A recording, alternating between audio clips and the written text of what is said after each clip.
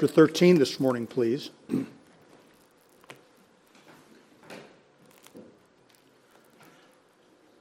Hebrews chapter 13.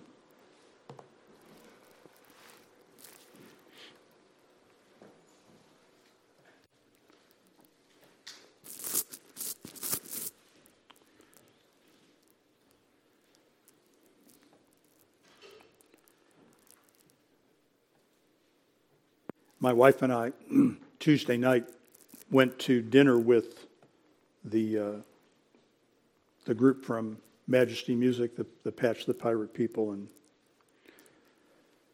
they get in about 7 o'clock Tuesday night, and we met them, and we got to the parking lot just about the same time, and Adam and Megan Morgan got out of the camper, and we were just kind of introducing each other to ourselves and talking, and she said to her husband, "Boy, I just feel kind of plugged up and congested." He said, "Yeah, me the same thing." I said, "Well, welcome to Nebraska in October. This is kind of how we live, so should have seen it coming." Let's go ahead and stand, please. We're going to begin back up in verse number 7, a passage that we had dealt with a while back, and read down to verse number 17. Although verse number 17 will pretty much exclusively be our passage this morning. Hebrews 13:7, "Remember them which have the rule over you, who have spoken unto you the word of God, whose faith follow, considering the end of their conversation.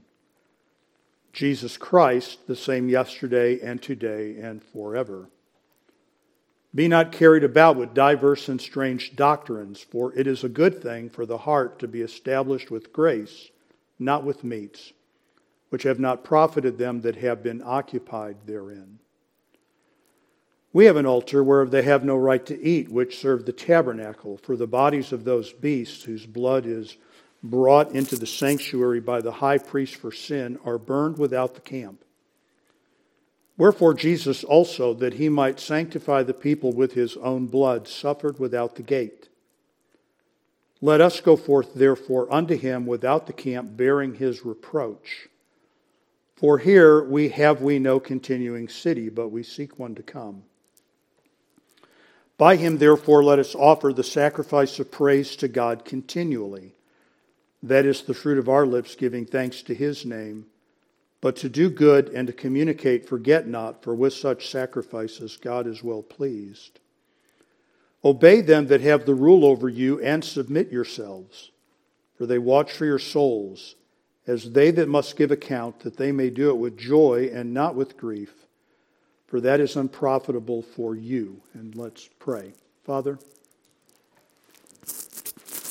I pray that you would give to us ears that hear and eyes that see and hearts that understand your word. And I pray this, Father, not only for the people, but I pray it for myself, that we all would do that which you have told us to do.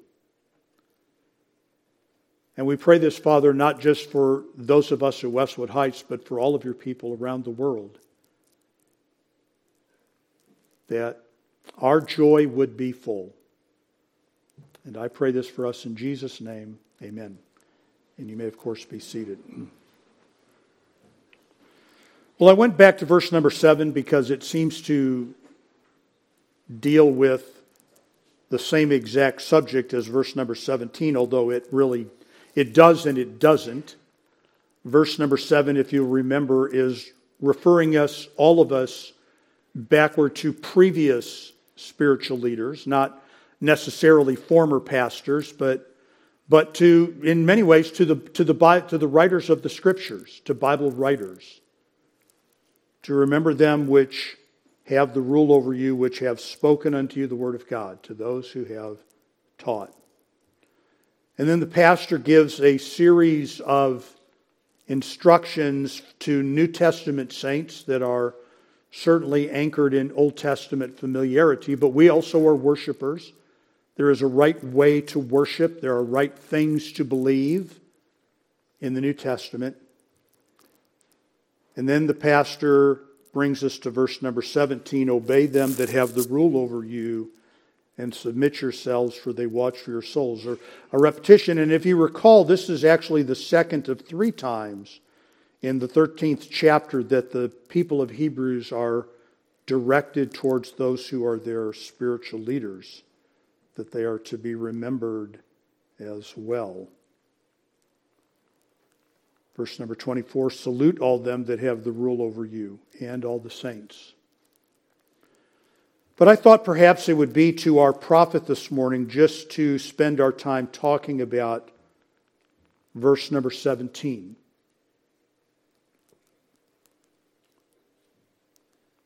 None of us would be served if we were to misread it and to misunderstand it. In other words, if I came to you and said, I'm the pastor, verse number 17 says you have to listen to me, do what I say. And you went, oh, okay. None of us are well served by that.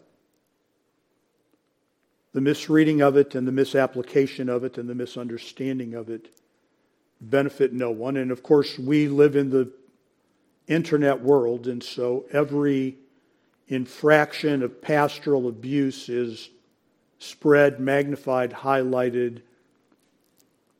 Some of us have our roots in a fundamentalism that was characterized by excesses of pastoral abuse. So that adds dimension to it. But another good reason for giving our attention to it, folks, is that we have to be realistic.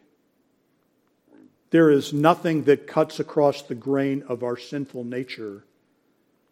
There is nothing more repulsive to the mindset of American culture than to have somebody else tell you what to do. We do not like to be told what to do.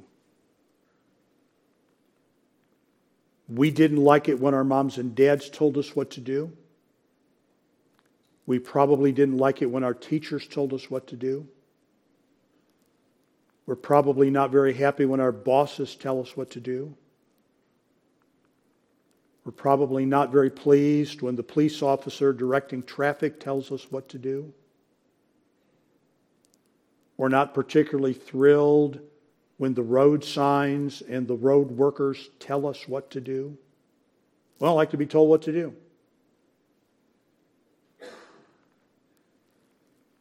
And there is some kind of a peculiar, I don't know whether the word is admiration of envy at people that we think don't answer to anybody.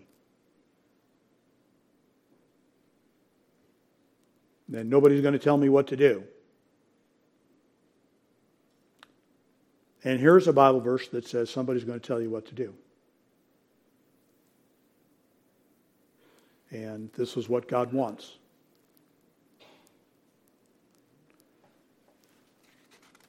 And I guess my point is that there are legitimate reasons for this on both sides of the equation. As the follower, God speaks to this, and as one who has some of the responsibility to be the leader, the Bible speaks to this.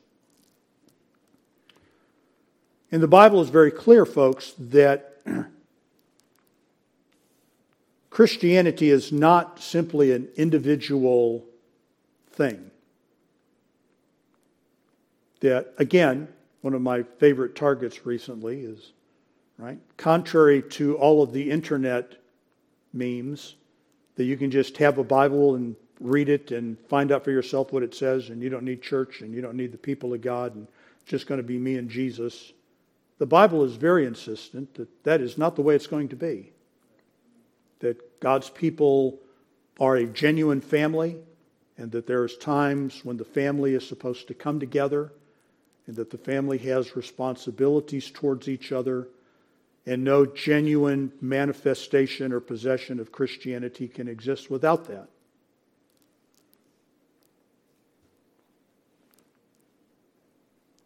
So the emphasis of the verse, folks, and let me just point this out at the beginning, that the entire focus of the verse is directed towards those who follow.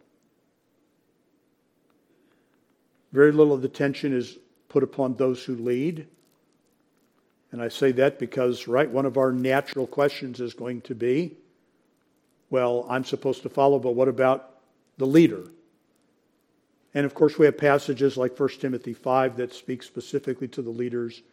And what I'm going to do is to wander away from the exact text of verse number 17 a little bit to incorporate some of what God says to those who lead into the picture. But let's just begin with this, because this is the focus and the direction of the text. What is the responsibility of those who are followers of Christ with reference to those who have authority over them in that area? Obey them that have the rule over you and submit to yourselves, for they watch for your souls. Right? These are not political leaders. These are not corporate leaders. These are not social activist leaders. These are people who have charge for your soul. So let's begin by talking, first of all, if we could, folks, about the word obey. Obey them that have the rule over you. Obey them. Sometimes the words obey or obedience and submit or submission are synonymous. Sometimes they mean the same thing. And so it would not be a stretch for us to read verse 17 in that light. Obey them and submit. Synonyms. Two different words describing the same thing. But in this case, that would not be true. And so we really need to give some, I feel like I really want to give some time to explaining the word obey. Now I'm going to run through this pretty quickly. If you would like to take your Bible and turn with me, you can look at the verses. But I want to begin in Matthew chapter 27 and verse number 20. Matthew chapter 27 and verse number 20. Because the word obey, and of course we know that this is a translation of a Greek word, and I'm pointing out to you the same Greek word in other texts and the way our translators have translated that word. Obey them that have the rule over you. Matthew chapter 27 and verse number 20. But the chief priests and elders, here's the word, persuaded. But the chief priests and elders persuaded the multitude that they should ask Barabbas and destroy Jesus. So what is obey in Hebrews 13:17 is persuade in Matthew 27:20. Or Matthew 27:43, as Jesus hangs upon the cross. Here is part of the way in which he is reviled. He trusted. There's the word. Obey, Hebrews 13:17. Persuade, Matthew 27:20. Trust, Matthew 27:43. Or Matthew chapter 28 and verse number 14.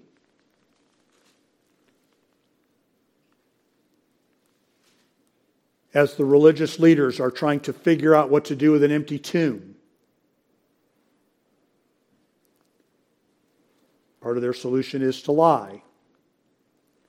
Matthew 28:14. And if this come to the governor's ears, we will persuade him and secure you. So persuade, Matthew 27:20. Trust, Matthew 27:43. Persuade, Matthew 28:14. Acts chapter 5 and verse number 40. Acts chapter 5 and verse number 40.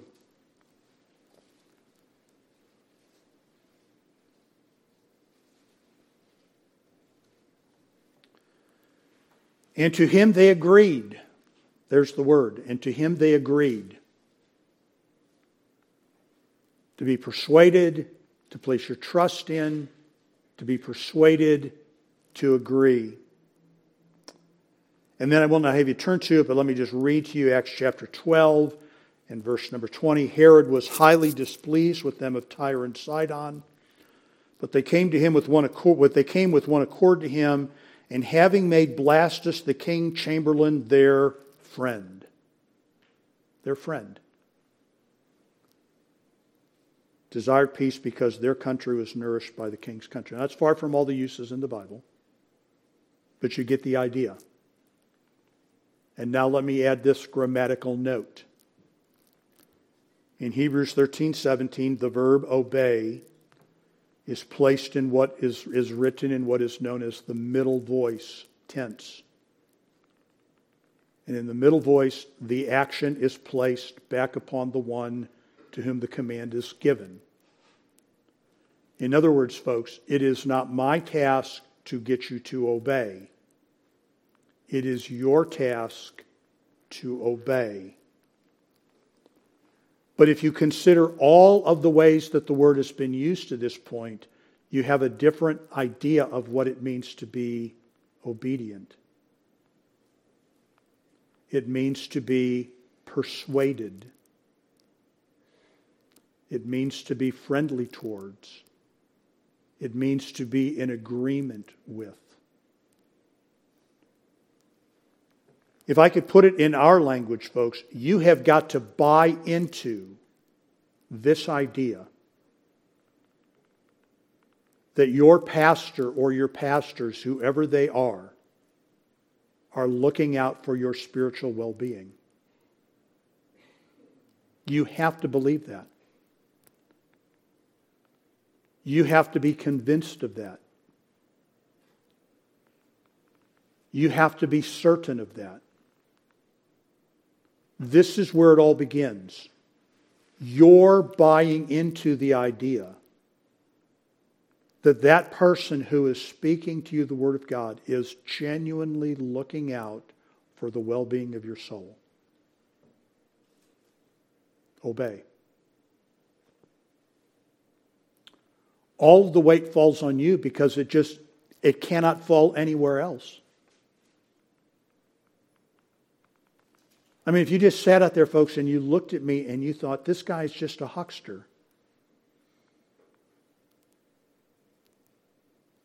I heard a prominent man say recently on the internet, I mean, this is a man who is so close to the kingdom of God, but one of the things that he said is that as I've listened to people speak the Bible, it seems to me that they don't believe what they say.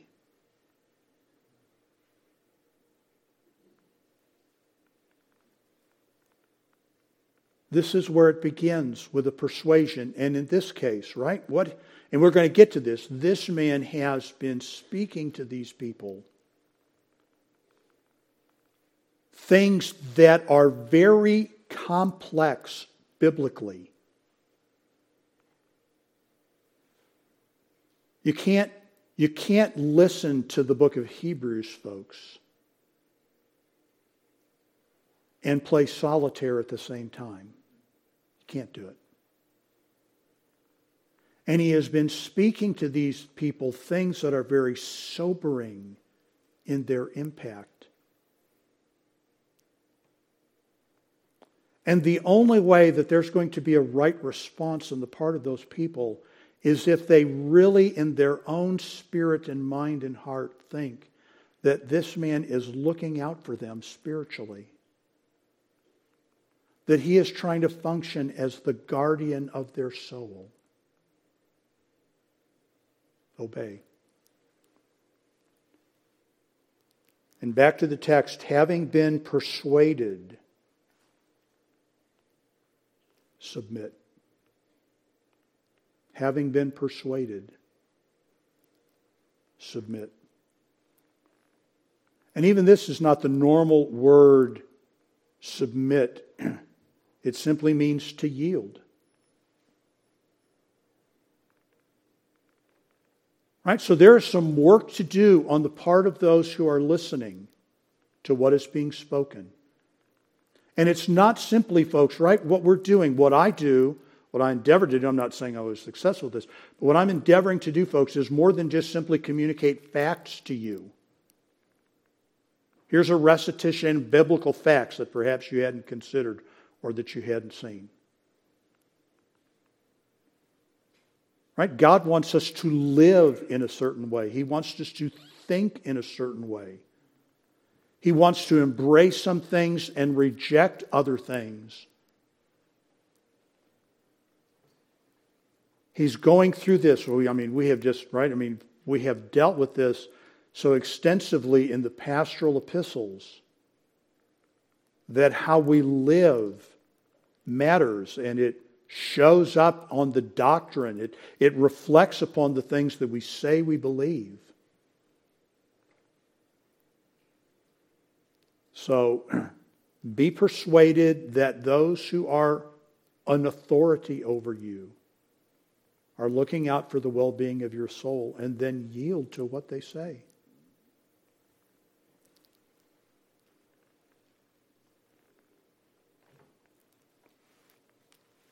Well, what would that submission look like?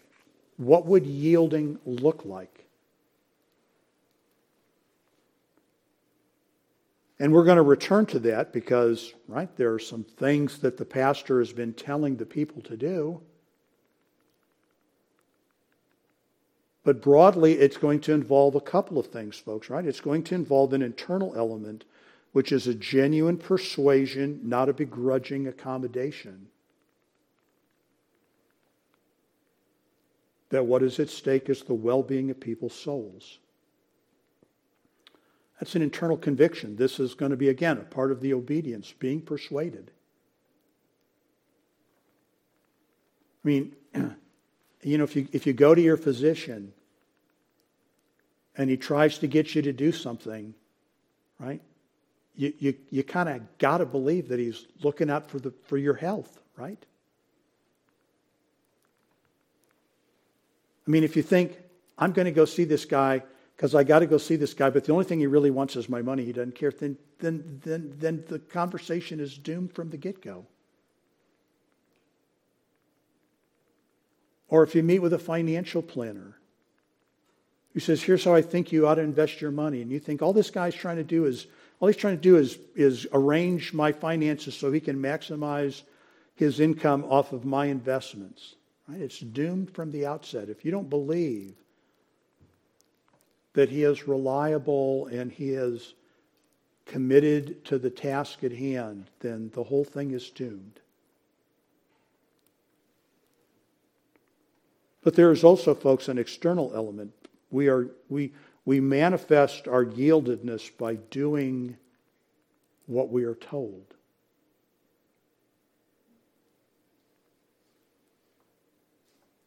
So for those who are followers, be persuaded that someone is looking out for your soul, and then yield to what they're saying. So let's just step away from the text then briefly and talk about those who are leaders. What about those who lead? And actually there are a couple of things that are implied or suggested in the text itself in verse number 17. Obey them that have the rule over you. So I've already made mention of the fact that the grammar of the verb obey places the responsibility back upon the one who is doing the obeying. Now, here's where the life of the pastor, right? Or the pastors, the group of pastors, or the group of leaders comes in, right? There has to be credibility in their life. There has to be some dimension on the part of the congregation that they are endeavoring to live what they say. There has to be some consistency. But the responsibility is for you to be persuaded. Now there's another grammatical note here, and that is that those that have the rule over you means those that have been given the rule over you.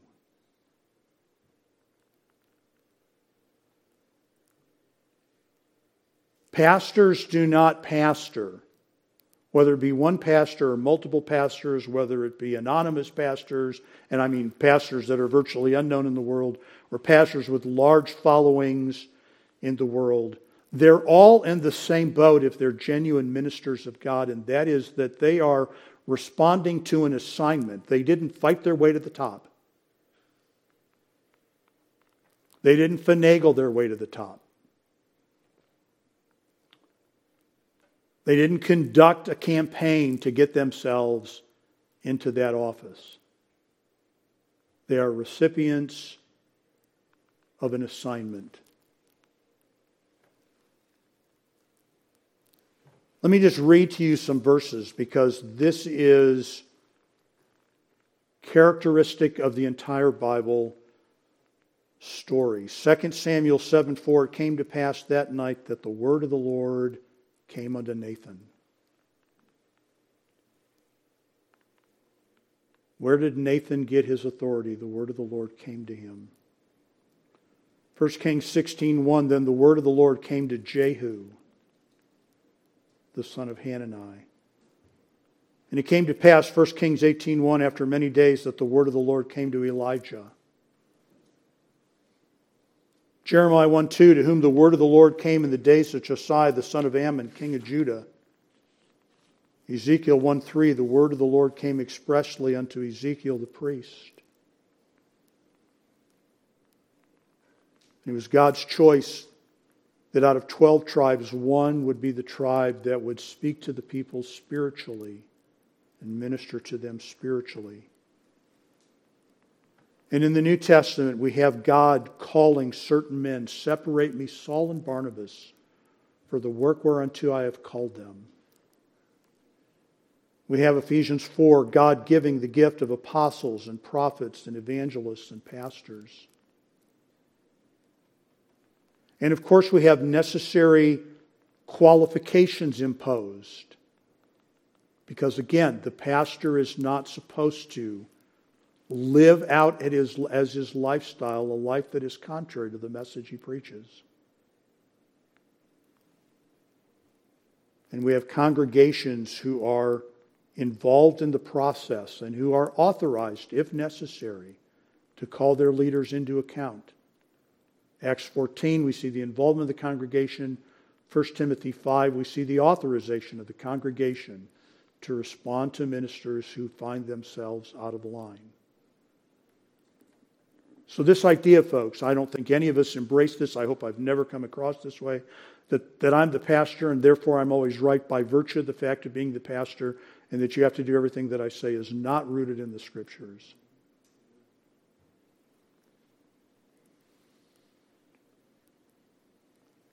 And secondly, to go back to the text, right? The text is heavily focused upon those who are following, but there are implications for those who lead. Grammatically, they are responding to an assignment.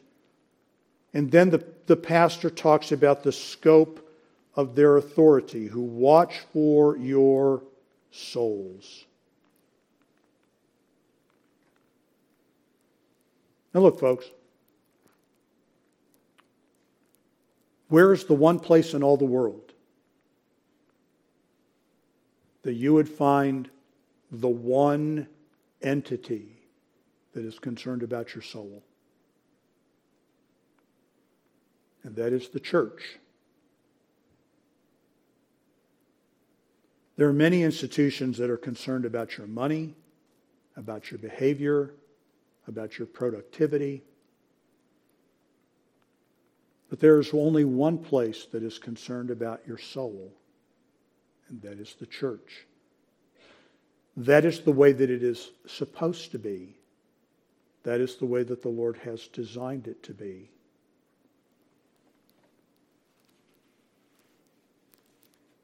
And the way that God deals with the soul of His people is by ministering to them His Word.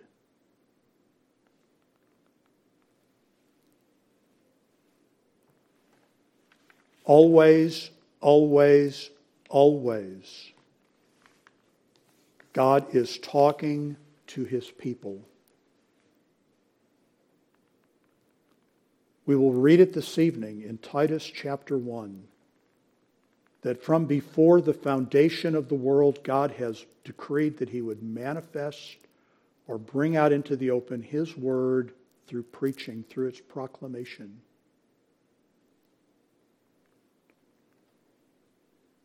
This is at the heart of the Great Commission, that disciples are those who are being taught to observe all things that the Lord has commanded.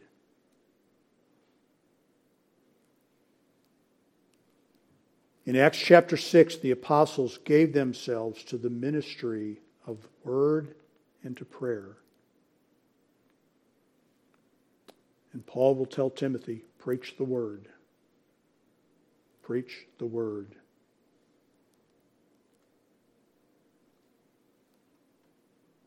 So those who lead, right, obey them that have the rule. They rule under God's authority, by God's assignment, not by personality, not by power, not by patronage.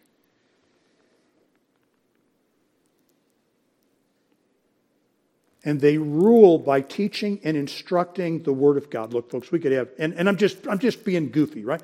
We could have 1,000 conversations about what kind of car you ought to drive. But I don't have any authority over what kind of car you drive. It's not my scope. We might converse. You might ask my opinion. I've told you the story. I love to tell the story about Jim Brace, just a faithful, dear servant of the Lord and one of the best guys I've ever known. We were standing out there talking I think it was a Wednesday night at church. He said, Pastor, just love you so much. If you only drove a Chevy. And Jim was a big GM guy, and he had been a race car guy. He'd been involved in NASCAR in the early days of NASCAR, and he was a mechanic, and he loved cars. And guys that love motors tend to love Chevys. Oh, Pastor, if you only drove a Chevy. We can have 100 conversations about sports and sports teams. But it's not my place to tell you what the best team or what the best sport is. The scope of my authority is relatively limited. Now, it might be a conversation about the way your involvement with sports is in conflict with the Bible, or your involvement with cars is in conflict with the Bible. But it is your soul that is, by calling,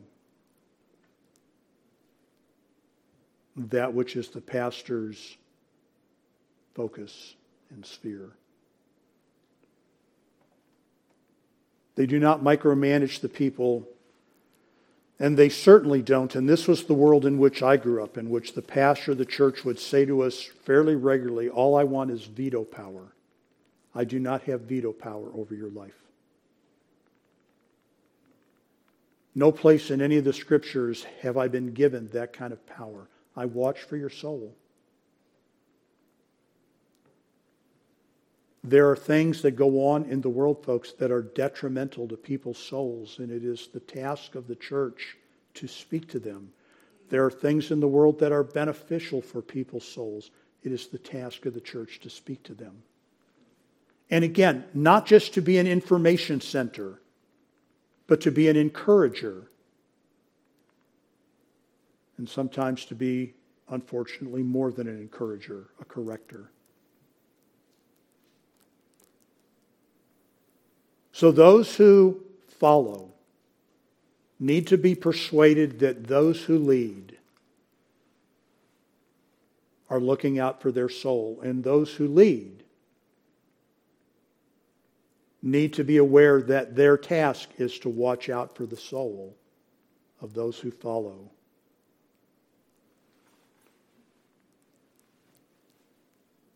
So then back to Hebrews 13:17. What about the profitability? Obey them, be persuaded about them that have the rule over you, and yield, because you really believe they're looking out for your soul. as they that must give account, that they may do it with joy and not with grief, for that is unprofitable for you. So now we have the motivation for yielding. Right? There is the persuasion of yielding, and now there is the motivation to yield. And here's the motivation, that it will be joyful for you when the leader is judged. It's kind of an interesting construction, isn't it? I would write it, obey them that have the rule over you as they that watch for your souls, because when you answer to God, but that's not the way the verse reads. Obey them that have the rule over you, so that when they give an account.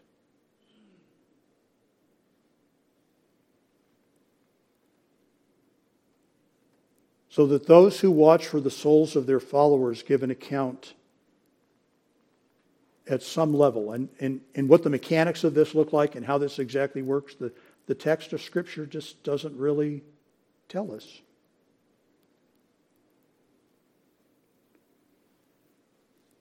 I think the presumption of the verse, folks, is that those who lead have been faithful in teaching the Word of God to the people.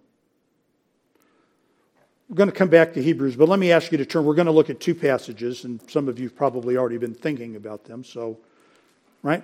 Jump ahead a few pages to 1 Peter chapter 5 and verse number 3.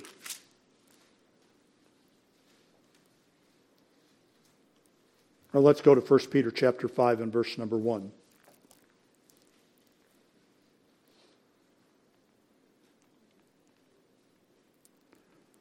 The elders which are among you I exhort, who am also an elder and witness of the sufferings of Christ, and also a partaker of the glory that shall be revealed. Feed the flock of God which is among you, taking the oversight thereof, not by constraint, but willingly. Right? So he can't do it begrudgingly, but voluntarily. Not for filthy lucre, not as a pathway to riches, but of a ready mind, neither as being lords over God's heritage, but being ensamples to the flock.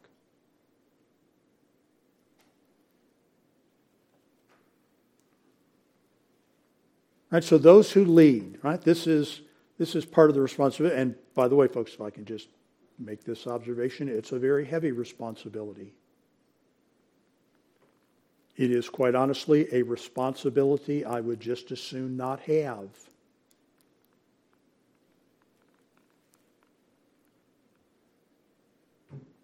But it is a responsibility that Peter addresses and Paul addresses, that the pastor is supposed to live in a way that the people can look at that and have some idea of what living out doctrine looks like.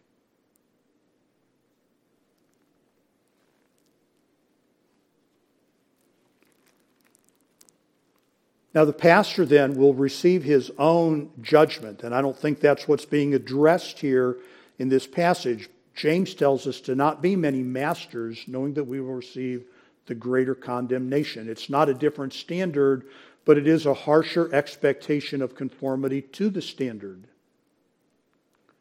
But again, folks, to go back to Hebrews 13:17, that doesn't seem to be the gist of the judgment. The judgment is not a judgment of how well he led, but what his listeners did to what he taught, with what he taught. So certainly a pastor will be judged for how well he led, James 3:1. But it also appears that pastors will give some recitation of what their congregations did, Hebrews 13:17. Right? That's the way the appeal is made to you. Obey them that have the rule over you. Submit yourselves, for they watch for your souls, as they that must give an account, that they may do it with joy and not with grief. If the follower follows, Right? So if the pastor is faithful, right? Here's the scenario. On the presumption that the pastor is faithful to proclaim what God said, and I think upon the provision that the pastor doesn't become his own worst enemy by living on a regular basis a contradiction of what the Bible says. And those who are the followers yield to what is said. Again, not to his word, right? The pastor is not the guy who has the strongest opinion. He's the guy who is the teacher and the instructor of what God says. And the people then yield to that, then it will go well with them. So with that, let me ask you to turn to one other passage, 2 Corinthians chapter 1. And you know, of course, that Paul had a very troubled relationship with the Corinthian people. A church that he had started, that he had pastored for a year and a half.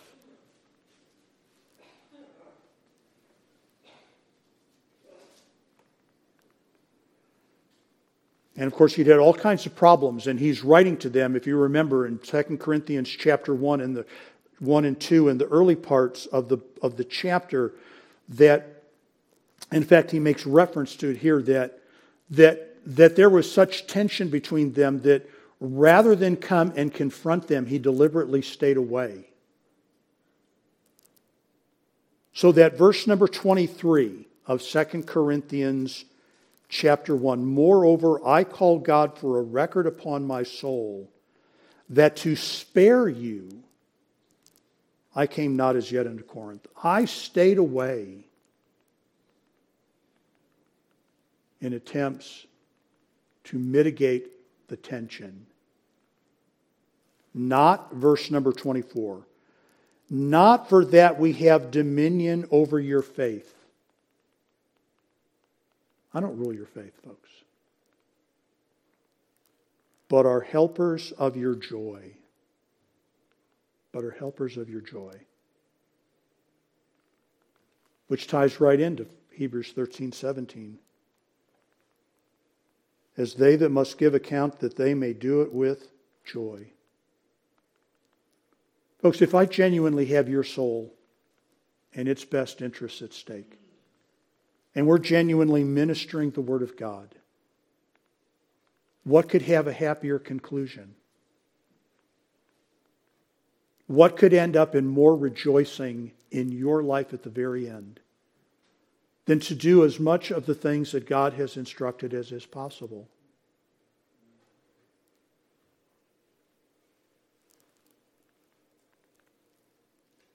But on the other hand, Hebrews 13:17, that they may do it with joy and not with grief. And the idea of the word grief is sighing and groaning is what the word actually means. So, you can just kind of, you can, I don't think that it's a stretch in our imaginations. And by the way, folks, I've had pastors.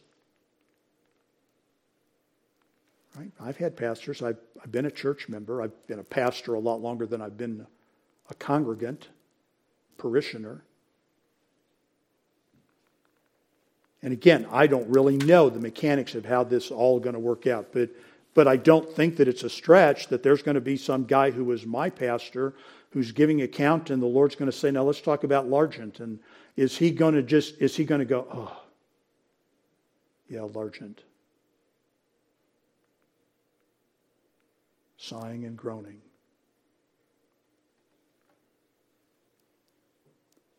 But that is what is being implied in the text. God and the minister and the one who is to follow. And God is saying to the minister, what about this follower? And the minister saying, well, this brother or sister, they were endeavoring to be obedient to the Scriptures, to your joy. Or you can see the minister groaning and sighing, oh, this was a tough one. Now again, folks, we understand, right? I mean, there are just so many factors in this in American churches that don't even come into the Bible story, right? Just going to get a different pastor. I don't like that one. Going to get a different pastor. Those were not genuinely options to the New Testament churches.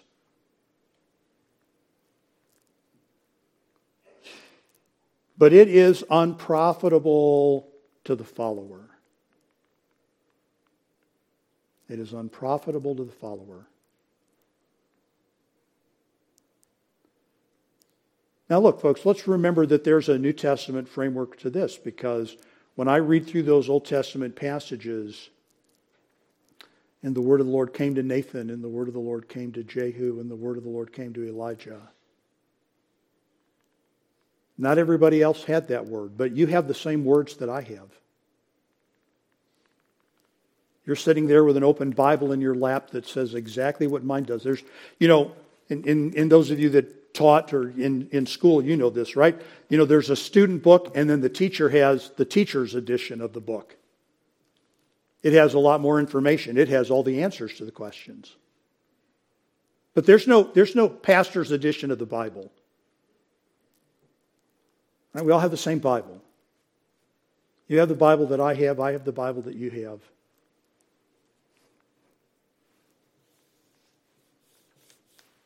So you have access to the Word of God, and you have access to the same Word that I have. And yet, it is the will of the Lord that God's congregations have spiritual leaders.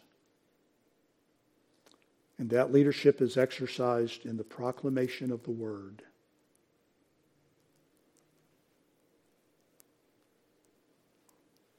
And that, again, is beyond simply providing facts, but exhorting to right conduct and rebuking incorrect conduct. And faithful believers are not really then simply submitting themselves to a man. They are submitting themselves to the Lord. I'm not, and I don't think that you are. And there's a sense, folks, in which I realize, because I would argue this to be true, that within the, individual members at individual times, problems. But, 38 years of ministry trajectory, this is a church that listens to the pastor. That's what it was when I came in 1984. One of the deacons said, rightly, we're a church that is used to following the pastor. 38 years later, that is still true.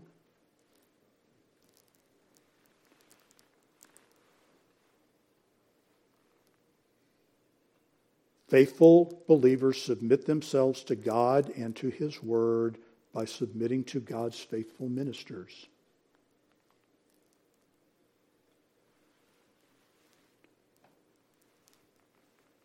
If there's any distinction in the book of Hebrews, it is that these people are finding themselves, by virtue of their circumstances, greatly tempted to run away from the advice of their instructors. Many of them don't want to do what they're being told to do. They think they have found an easier way or a better way. And so the pastor must remind them that he is watching out for their soul. I mean, we've run through the scenarios, folks, right?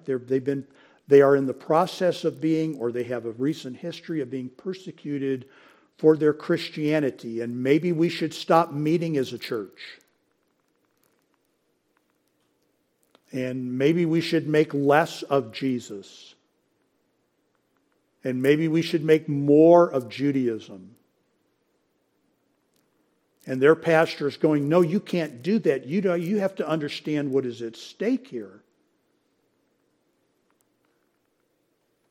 And this might be a reflection upon the fact that you don't really believe in Jesus. And you've got to factor that into your conduct. But it will be joyful for you at the end if you do what we say. Because, folks, it's always best for all of us to do what the Lord says. Let's pray. Well, Father, then certainly, not just for myself, but for all pastors and all who will someday be pastors, and any who will someday stand in this pulpit and other pulpits, may we be the most faithful to studying and understanding the words of the text of Scripture, that we might speak them to your people faithfully and accurately, and that we might have a track record of striving to live that which we proclaim. And then, Father, to all who follow, to do what you tell us to do. In the knowledge that those who are their spiritual leaders are not looking out for themselves, but are watching out for the souls of the congregation. Do that work in us, please. In Jesus' name, amen.